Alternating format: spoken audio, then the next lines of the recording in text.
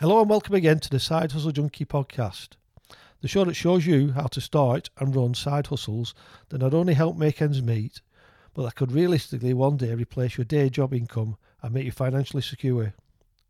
Today's Side Hustle Junkie Top Tip is push for rejection to build self-confidence and research your market. If you're new to the idea of side hustles and quite fancy earning extra money on your own terms, then this could well be the episode you didn't even know you were waiting for. If you set 10 people off with the same side hustle idea in the same marketplace, you will probably get 10 different side hustle implementation and executions. They may well achieve similar financial outcomes, give or take a little, but their experiences will be vastly different. Some may have had to work hard on their side hustle every hour God sends. Some may have just seemed to hit the sweet spot and be able to coast along running their side hustle with minimum effort.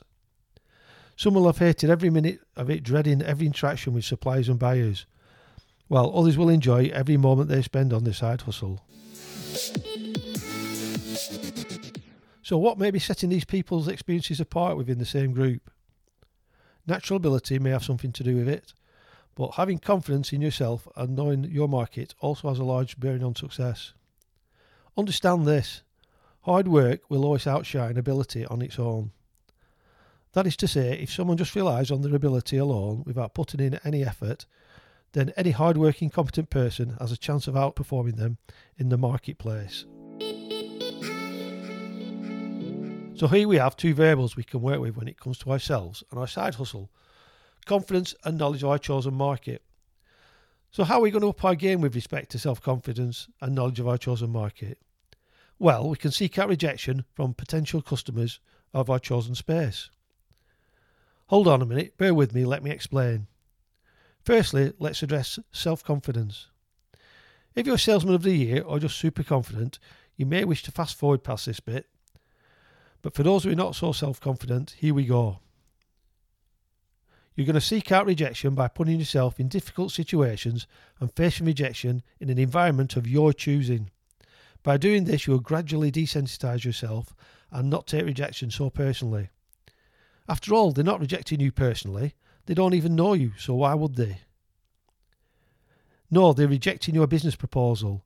This rejection will be based on some reason that only the potential customer or client actually knows. I'll tackle that a little bit later. But for now, how should you seek out this rejection? Well, as an example, if your side hustle involves getting products into small independent shop outlets, you could email the owners or send actual letters, but don't expect many, if any, replies.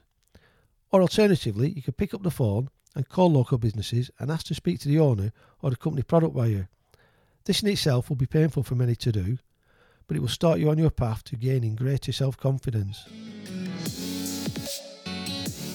Just knowing you don't expect to get anything business related from the call should help take the pressure to succeed financially away from you during the phone call. After all, sales would be nice, but we're seeking self-confidence right now. If you do get through to the business owner, here's where you should start working on your future sales pitch. Try different ways of offering your products or service with each call, always expecting ultimately to get a thanks but no thanks from the owner or buyer. When you start feeling a little bit more confident with the phone call approach, you may want to try some face-to-face sales visits at local shops and stores. As a bonus from this confidence building exercise, you'll probably be told some of the reasons businesses don't want to buy from you. They may be tied into current suppliers or may even be finding it difficult to sell the current stock they have. This is all good intelligence gathering about your marketplace. As you get better at this, always try to leave the call or meeting on a good note and with the promise of a follow-up conversation in the near future to see if the situation has changed. In time, the emphasis of these calls will change from one of building self-confidence to one of gathering market research, where you may find yourself asking what products that align with your range do they find it difficult to source, or just asking them outright what it would take from you for them to place an order with you in the near future. In time, your self-confidence will grow and you will learn to take rejection for what it is. Your business offer wasn't right for them right now. And knowing that, you may have the opportunity to turn the situation around and find out how you could make your business offer one that's a good fit for them in the near future.